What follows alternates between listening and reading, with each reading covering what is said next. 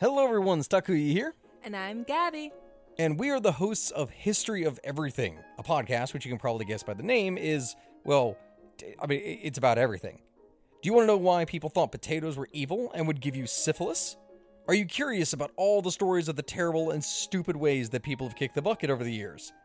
Do you want to hear tales about all of the different badasses of history and the lives that they had brought to life? Well, if so, then look no further.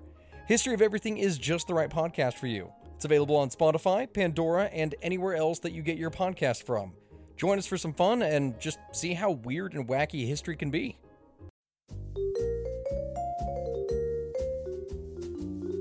Do you love history but hate when it's stuffy and boring? Well, look no further and join me, Katie Charlwood, your friendly neighbourhood social scientist and reader of books, as I delve into unsolved historical mysteries, murders by gaslight, and of course, women who have been misrepresented through all time. On Who Did What Now, the history podcast that's not your history class. Listen wherever you get your podcasts. It began long ago. Two young boys in an American town riding their bikes to school and Little League practice. Over the years, the boys became fast friends, united in their love for stories where things would go horribly wrong. Pour yourself a strong beverage and buckle up. You're in the shallow end with Schnebley and Toth. Hey. It's episode 63 of The Shallow End with Schnebley and Toth. You caught me mid-mouthful of IPA. Sorry about that. What kind of IPA is it, JJ? Well, it's a fine Ecuadorian IPA from... Is there anything unusual about it? It's called Zen. Zen IPA. It's brewed in Quito, and it has 9 milligrams of CBD in it. So let's light this candle. So an IPA with CBD. I love that about you. My brain is very conflicted right now. It's sort of like decaffeinated coffee with high amount of caffeine in it. No, it's not like that at all. But I enjoyed it nonetheless. I would guess it would be a doubly soothing, just a slight buzz and a slight feeling of relaxation. Yeah, that's pretty much it. It's not really high in alcohol for an IPA. It's like 4.5%. So that's pretty low. It's pretty low for an IPA. I mean, I've had IPAs that really pegged the meter, as we say in the biz. When you say the business, of course, you mean the industry. Well, exactly right. Yeah, the industry, the biz, whatever the kids are calling it these days. Do the kids still say, I'm going to bounce? Or is that gone? Oh, no, they usually say that right after they say, whoomp, there it is. That's like the hot thing these days. Okay. Uh-huh. Slap by JG before we even start somebody's story. I see what this episode's going to be. I'm a little overtired. And, I get it. Anyway. But yeah, this is episode 63. How about that? That's damn cool, if you ask me. And I understand Buzz on the Street is you're going first today. Well, as I said, I'm a little punchy, I'm a little overtired, and you graciously have allowed me to go first yet again. Anything I can do to help, pal. You are the best friend I ever had, the bestest friend I ever had. I'm the best co-host of this podcast you will ever have. That is true. All right. Have you ever worked an overnight shift? Oh, God, yes. Tell me about that. It was my first job in radio, so I really couldn't complain. And I was actually excited at first, but it was a Friday midnight to Saturday 6 a.m. and then Saturday midnight to Sunday 6 a.m. at a radio station in Tucson, the 500-watt blowtorch of Southern Arizona. Yeah. So it was really not even worth going in for. Not really. Probably could have just turned off the transmitter and no one would have known the difference. I've also done the overnight shift too, and it really messes with your head. Yeah. You know? Yeah, it really does. Especially when, it's like 4 or 5 o'clock in the afternoon and you've got to stay up because there's no point in trying to get a nap when you got to go to work at midnight. Yeah. It's a tough thing. And I admire people who work the overnight shift. As do I. There was a guy who worked at a place called Cogswell Laboratory, and he was a custodian there, and he had the overnight shift. Now picture this, the dim lighting of Cogswell Laboratory casting a gentle glow over everything during the overnight hours. Guy named Joseph Harrington, who was wearing his blue Dagley Cleaning Systems uniform, probably neatly pressed. He was pushing his janitorial cart through the gleaming white hallways. The soft hum of machines and a distant chatter of the remaining late-night researchers became a familiar soundtrack in the late evening, early morning hours. I remember being so lonely in the middle of the night working overnight shift lanes that and this is true, I found myself having a conversation with the vending machine. JG. It was an argument and I lost the argument. Okay. Yeah. But that's a whole different story. This guy, every surface he approached, he met with meticulous care, from the tiles that reflected the overhead fluorescent lights to the stainless steel fixtures of the lab rooms. Having been on the job for a few months now, he'd become accustomed to this particular environment and the rhythms of a research institute. He sounds like he was sort of a craftsman custodian, exacting in his work. He seemed to be very, very dialed into what he did. Yeah. And he cared about his job. This evening, there was a new sound. He had become used to all of the sounds in the environment, in the lab, but this was a new sound. It was a constant beeping, an annoying chirp, kind of like a car alarm. Yuck. With when no one attends to it, which happens constantly here in Ecuador. I didn't know there were that many car alarms, and I didn't know that there were so many people that didn't care when they went off. Why have one? Note to self. At first, he thought the noise was coming from a piece of equipment he was not familiar with, or maybe they left their phone there by mistake and they had a timer set, and the sound was a little bit distant. So he continued with his duties. He was wiping down the counters and sweeping the floors. But as the minutes began to turn into hours, this repetitive beeping became more pronounced, and it really clouded his concentration. I can imagine, yeah. It drives me crazy when I can't stop like a sound that is just repetitive and continues. It's also worse, they say, when you can't see the source of the sound. Just seeing what the source is often really alleviates some of the stress or the anxiety.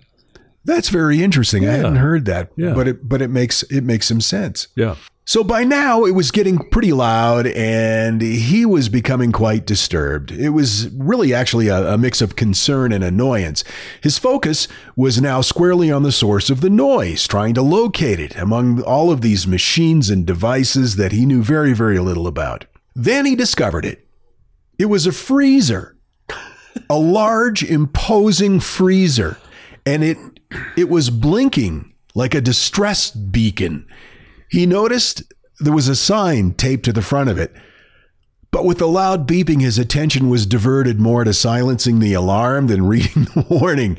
Oh, boy. He remembered passing it several times over the last week or two, but tonight it seemed to cry out for assistance. Oh, boy. So he's a conscientious guy, and he believed in solving problems, not ignoring them. To him, this constant alarm meant something was wrong. Someone needed to address it. And in the solitude of the evening with no researchers in sight, he felt that someone was him. Why do I have a feeling that if perhaps the fact that you mentioned a sign on the freezer makes me think that he probably would have done well to have read the sign? Yeah. Okay. Yeah. All right. Yeah. Go on. So he looks around and he sees an electrical box nearby. He recalled almost with a touch of pride how his father who worked in a plant, like a utilities plant at another college, had shown him the basics of the breaker systems. Breakers are essential, his father would say. They're the heartbeat of any facility. Sure. You need to know them. With this memory bolstering his confidence, he approaches the box, hoping to find the solution and restore the lab's tranquility. He genuinely believed that he was doing the right thing, drawing on every ounce of his limited knowledge and experience. In this giant laboratory where he really doesn't know what it is they do or anything.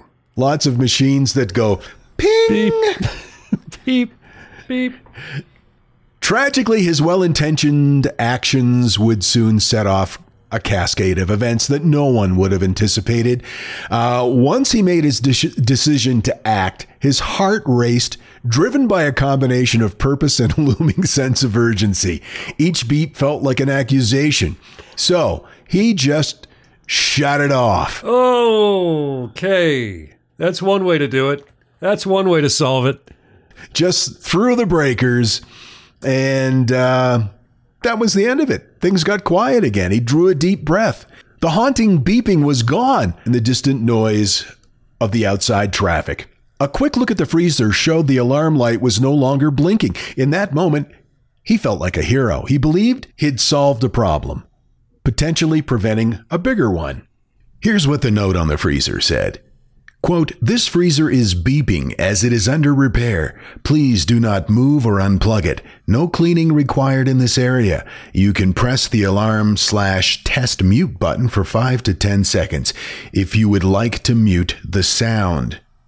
Oops. The following morning, the lab was buzzing with activity as researchers commenced their daily routines. It was a scene of organized chaos, breakers, computers, notes, and the ever-present hum of machinery. But soon a different kind of chaos would grip the lab. The team of researchers, dedicated students, approached the freezer only to find it silent and warm, and panic ensued. The sight of the once frozen samples now thawing and compromised sent waves of despair throughout the lab. No. The note on the freezer that the janitor had overlooked warned people not to ever turn it off because inside were 2 decades of groundbreaking work. Oh, no. In one single night, 20 years of research was lost, was unthawed and lost. Dude. Janitor, custodial dude. The fallout from this incident was swift and all-encompassing. Word spread quickly through the hallowed halls of the Institute. This was devastating news. Researchers, professors, students alike shared in their collective disbelief and heartbreak, unable to fathom the magnitude of what had been unintentionally destroyed. Now, this guy, his motives were good, I guess. But you know, if you're in a high-level research facility, it's probably wise to just not shut things off. Yeah. Even if it's making loud beeping noises. Yeah. So there was a lawsuit that was filed. It emphasized the company's responsibility for ensuring that their personnel, this was against the janitorial company, that the personnel were adequately trained to handle specific demands of sensitivities of working in a high-tech environment.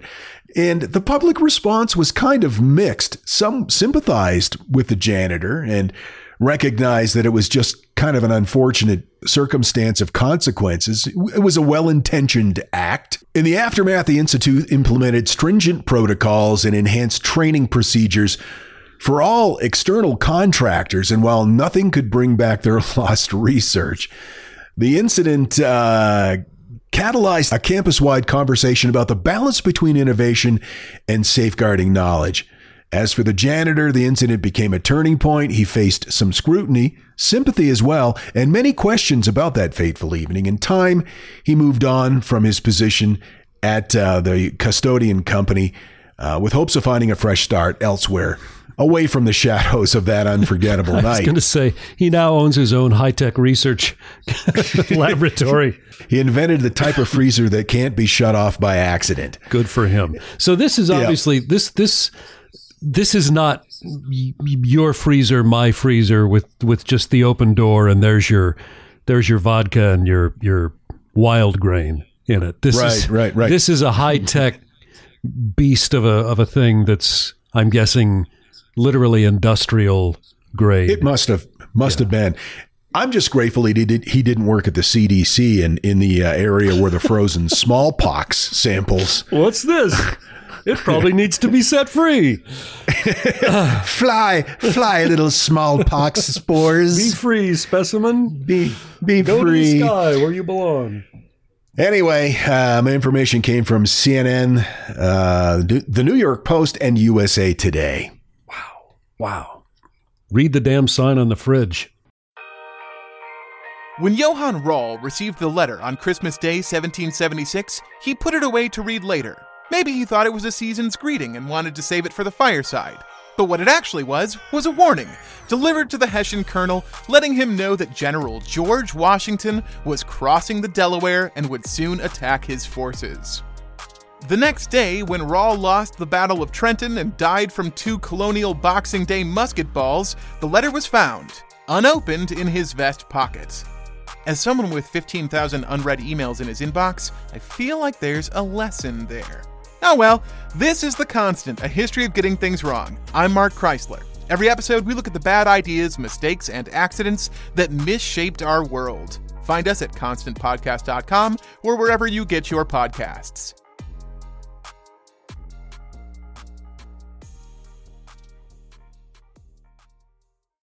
From the outside, Keepers Bank looks like most every other bank you see. We're on major street corners. We have friendly tellers. Welcome to Keepers Bank. How can I help you? Even ATMs outside if you're too busy to walk in. So what makes Keepers Bank different? It's simple. We decide if you get your money out. Here's how it works. Every deposit you make is cheerfully welcomed. But every withdrawal? Well, we've got some questions. A loan for college? Hey, great idea. Withdrawing $7,000 for a trip to Hawaii? Didn't you just go there last summer? Gotta say no to that one. $10,000 for a new car loan? What happened to your old Toyota? It was fine.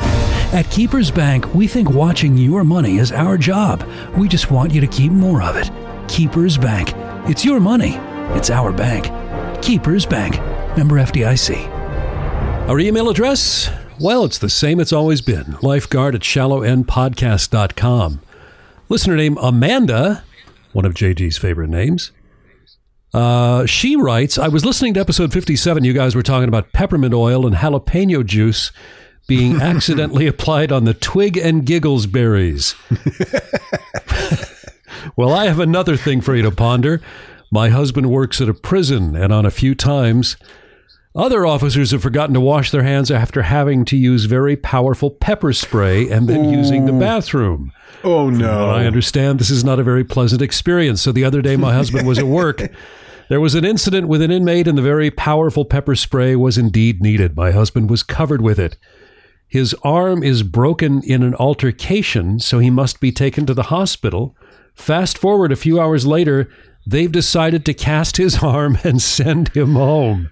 The next day is very hot and he starts to sweat. He now realizes his mistake. He forgot to tell the nurse she needed to wash the arm before applying the cast.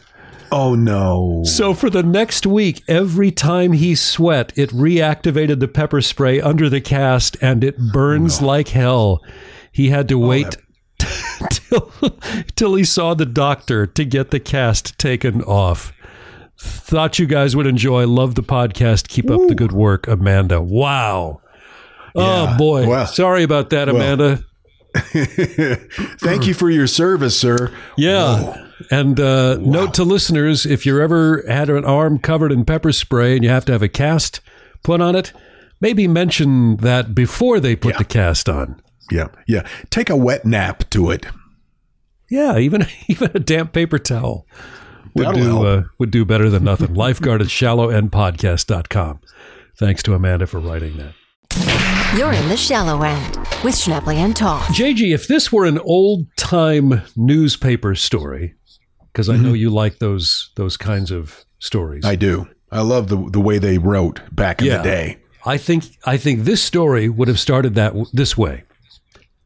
Again, I think this story would have started this way. Dateline, Brunswick, Cumberland County, Maine. A Brunswick woman is lucky to be alive this morning after a daring invasion robbery almost turned into an overnight tragedy. But quick thinking and a show of force turned the tables on a would-be attacker and sent him scurrying for safety. What do you think? I love it. Do I have a future, or do I have a past in newspaper announcing? You should be doing like cartoon characters. Yeah. That kind of reminds me of Quagmire on on Family Guy. And I saw an interview with Seth MacFarlane, the creator, and he said that character voice, he developed it based on the Hindenburg announcer guy. Oh, sure. Wow. And you can hear it. You can hear it. Yeah. God, I would love to meet that guy someday. He has got so many talents. The Hindenburg disaster guy? Well, he probably did too. I don't want to shortchange him. I was thinking the humanity. I was thinking specifically of Seth MacFarlane. Okay, that makes much more sense. And by the way, I know we're still a few months away, but I highly recommend Seth MacFarlane's Christmas album. I am not kidding you. It is absolute gold. It's just fantastic. Okay. So remember, I'm jotting a note right now. I love this story that I'm about to tell you because of four things. A, it has a shallow-end criminal who gets his comeuppance almost immediately after making a very boneheaded decision. B, perfect. It involves a woman of a certain age fighting back against a much younger man. C, it involves compassion. And D, perhaps most important, it involves a late-night snack.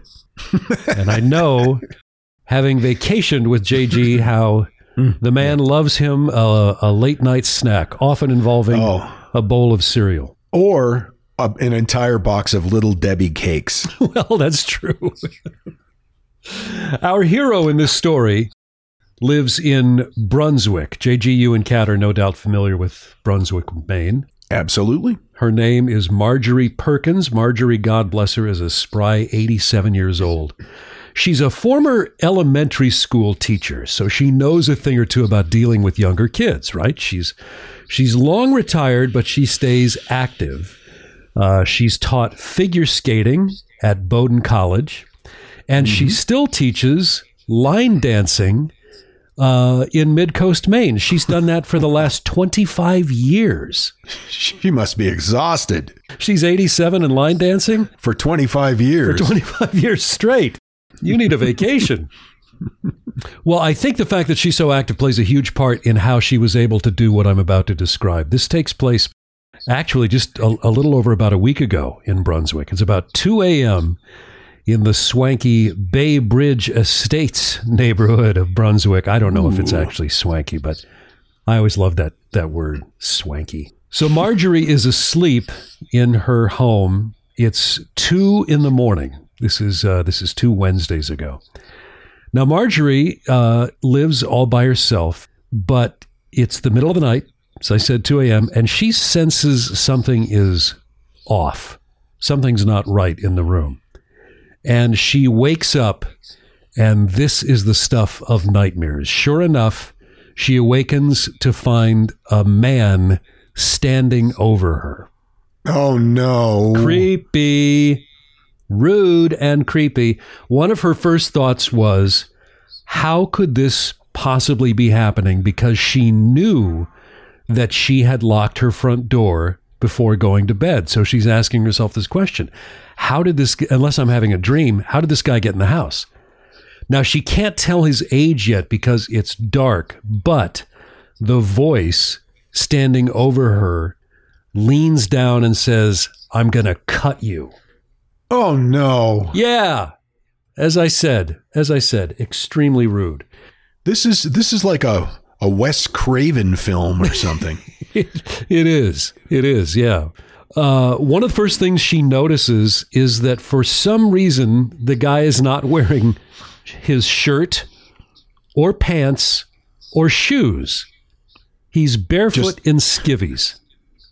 Just his underpants. But Marjorie, For whatever reason, she did not have laces in her tennis shoes. So she says, I thought to myself, if he's going to cut, I'm going to kick. So I jumped into my shoes. And that's when Perkins said the teen started hitting her, and she reached for a chair to use as a shield. We actually have some audio of her. This is bite one, Drew. I grabbed my chair, and he grabbed me by the shoulders and pushed me against the wall and so forth. So I took my chair and I kept hitting him. That helped, she said. I was hollering for help out the window. Thank God I had the chair between us, or it would have been worse. But here's the thing. No one heard her, and this attack continues. And the two of them are now really going at it. And it's at this point that she says this teenaged kid punches her in the forehead, actually causing a bruise. He kept punching me and pushing me, but Marjorie was not having any of it. So she keeps kicking at him and using this chair to push him away. And praise be to God, it works. Wow. Now, police speculate that this kid had absolutely no idea what he was getting into. He just gave up. He just threw up his arms like, I'm done. And he leaves the bedroom. And Marjorie's now thinking, well, now what the hell do I do? I mean, she's understandably very confused. She's only been awake a few minutes. She's scared to death. She hears him walking down the hallway. So she follows him. And what does he do? He turns at the end of the hallway and he wanders into the kitchen. So now Perkins is following him, and she's walking toward the kitchen to see what he's going to do next. And she looks over to the front wall of her living room, and she sees his pants and his shoes in a pile on the floor next to a knife, which is good that he didn't have the knife with her, when he crept into her room. Right. So this is creepy enough, but she has a window unit air conditioner. You know those air conditioners that fit into a window, and then there's usually there was a piece of wood that had covered the space next to the air conditioner, flush with the wall, and he had apparently managed to somehow punch that out and climb through that side panel and squeeze through the gap. But she took a little bit of relief in seeing that, because she thought, okay, I was right. I knew I had locked my front door before going to bed. So now, numbnuts, this kid is just standing in the kitchen. He's not threatening her. He's not attacking her. He's just standing there looking kind of lost. And in his underpants. In his underwear at this is probably now 2:05 in the morning. And I'm wondering if he was kind of lost because he realizes, hey, I'm standing here in a stranger's kitchen in my underwear at 2 in the morning. But Marjorie, who's sort of got her wits back about her, is now just trying to get him the hell out of her house. She says, I kept telling him, you need to get out. You need help. You need to get out. You need help. Well, he finally turns to her. And what he says next is just amazing. He says he's awfully hungry and he hasn't had anything to eat for a while. Can you freaking believe this? He breaks into this elderly woman's home, takes all of his clothes off, goes in and threatens her in his underpants. Assaults her. Yeah, assaults her. And then, hey, can you fry me up some bologna? Goes out to the kitchen and actually says, I'm hungry. I haven't eaten for a while. So this is where the compassion that I mentioned at the top of the story comes into play. Because, as you just mentioned, he's broken into her home, threatened to cut her, punched her in the head, fought her in her bedroom, and just minutes later, he's now saying, I'm really hungry. What does she do? She told the police she goes to her pantry, and she actually pulls out some food. No. Marjorie said, I told him, well, here's a box of peanut butter and honey crackers. You can have that whole box. And he just stares at her. So she said to the police, so then I gave him 2 containers of Ensure and I gave him two tangerines. Okay. Well, that's a well-balanced meal. Perhaps the first time in the history of America that a 17-year-old boy actually drank a can of Ensure. I could be wrong, but I'm going to go out on a limb. So what does the kid do? He's got this food. Does he run for his life? Does he head out the back door? No. He sits down at the kitchen table and he starts eating this stuff. Oh, my God. Now, Marjorie sees an opportunity for the first time to ask for some help. So while this kid is eating the peanut butter and honey crackers and the cans of Ensure and the 2 tangerines, she reaches over for her phone and dials on a rotary phone 911. Exactly. She said, I dialed as fast as I could. And now it's here that she realizes, as she's staring at this kid, holding the phone to her ear, waiting for the 911 operator to pick up, she recognizes this kid. She had actually hired him 10 years before, when he was only 7 years old. He had knocked on her door looking to make extra money around the neighborhood, and she hired him to mow her lawn. Wow. A decade earlier. Can you believe that?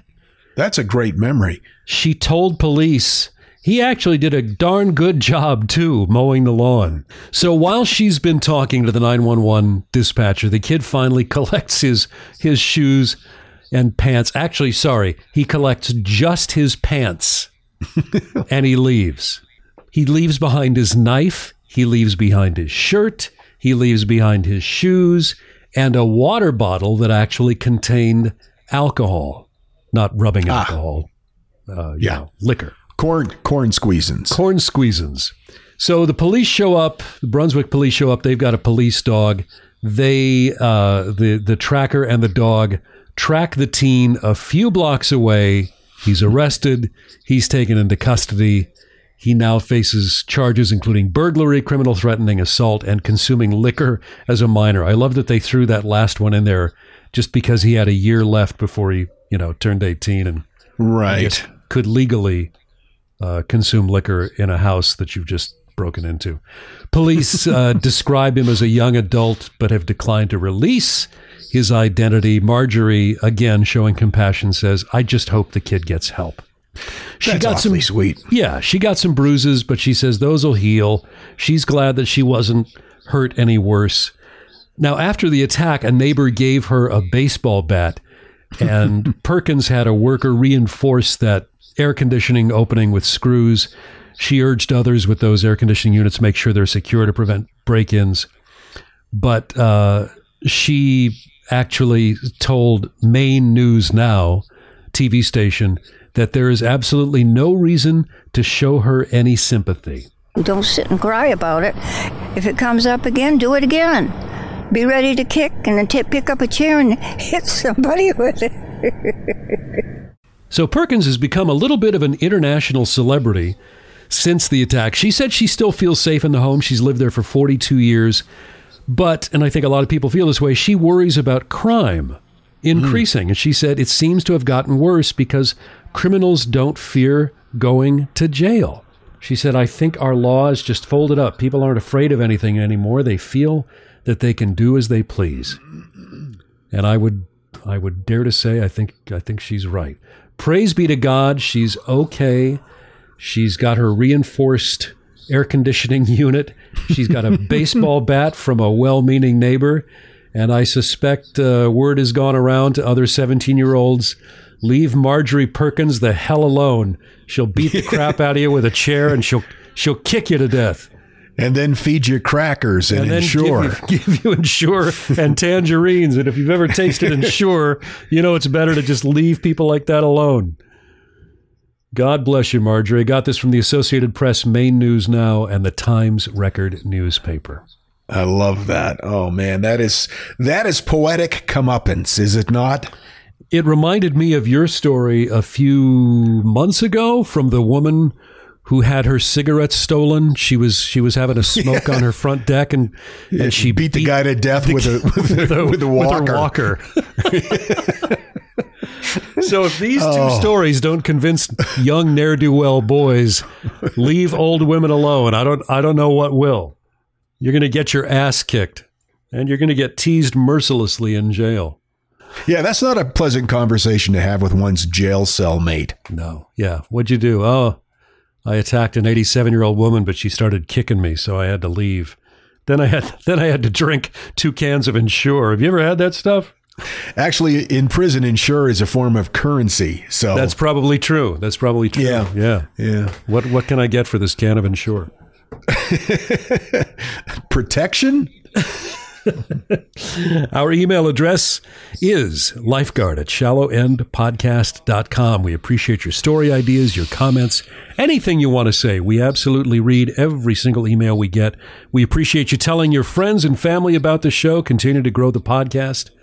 And as we mentioned last week, we have a huge announcement coming in the weeks ahead for something maybe even bigger than Box and Shallow combined. We don't know. We don't know yet. It's so confidential, we don't even know what it is. That's the scary thing. It's really, really big. That's all we know. That's all we've been told. And they're actually looking for larger warehouses to store it in. So we'll just let you know what we find out as we find it out. And hosts more talented than us. That's not hard to find. That's probably not too hard, is it?